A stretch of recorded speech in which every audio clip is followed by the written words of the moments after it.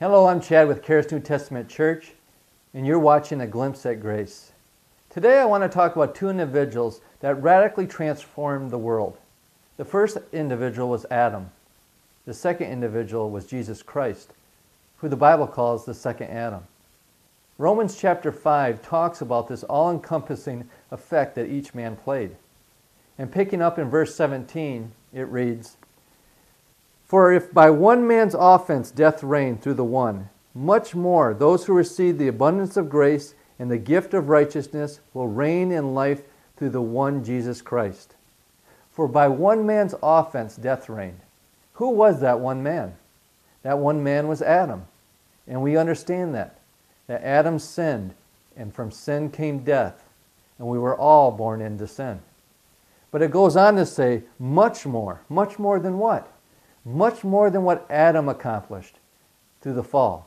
Much more, those who receive the abundance of grace and the gift of righteousness will reign in life through the one Jesus Christ. See, just like death reigned through Adam, now we can reign through Jesus Christ. We reign in Christ. How? Through the empowerment of grace. It goes on to say in verse 18, "Therefore, as through one man's offense judgment came to all men, resulting in condemnation, even so, through one man's righteous act, the free gift came to all men, resulting in justification of life." Just like through Adam, judgment came. Just like through Adam, condemnation came. Through Jesus Christ, justification came. Just as if we had never sinned. Life came through Jesus.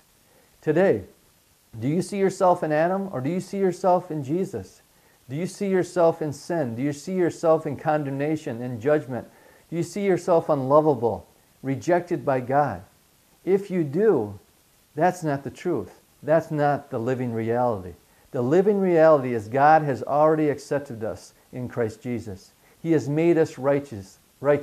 He has called us His children.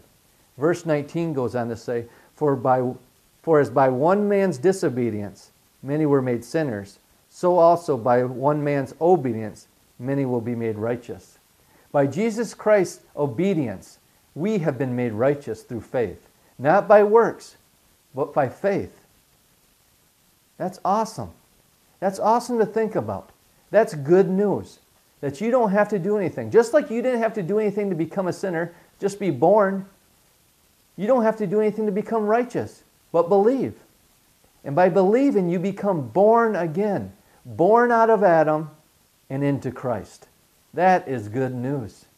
Today, don't see yourself any longer in Adam. Don't see yourself in sin. Don't see yourself in bondage. See yourself free in Christ Jesus. See yourself as righteous in Christ Jesus. The Bible says that God made Him who knew no sin to be sin, so that we might be made the righteousness of God in Him.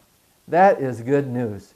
Today, you are righteous. Today, you have been justified. Today, you are a child of God. Today, you are no longer in Adam, but in Christ, through the grace of Jesus Christ. Today, will you receive that grace? Today, will you receive the gift of righteousness? Today, will you be set free from Adam? Free in Christ. Be free in Christ through the abundance of His grace and the gift of righteousness.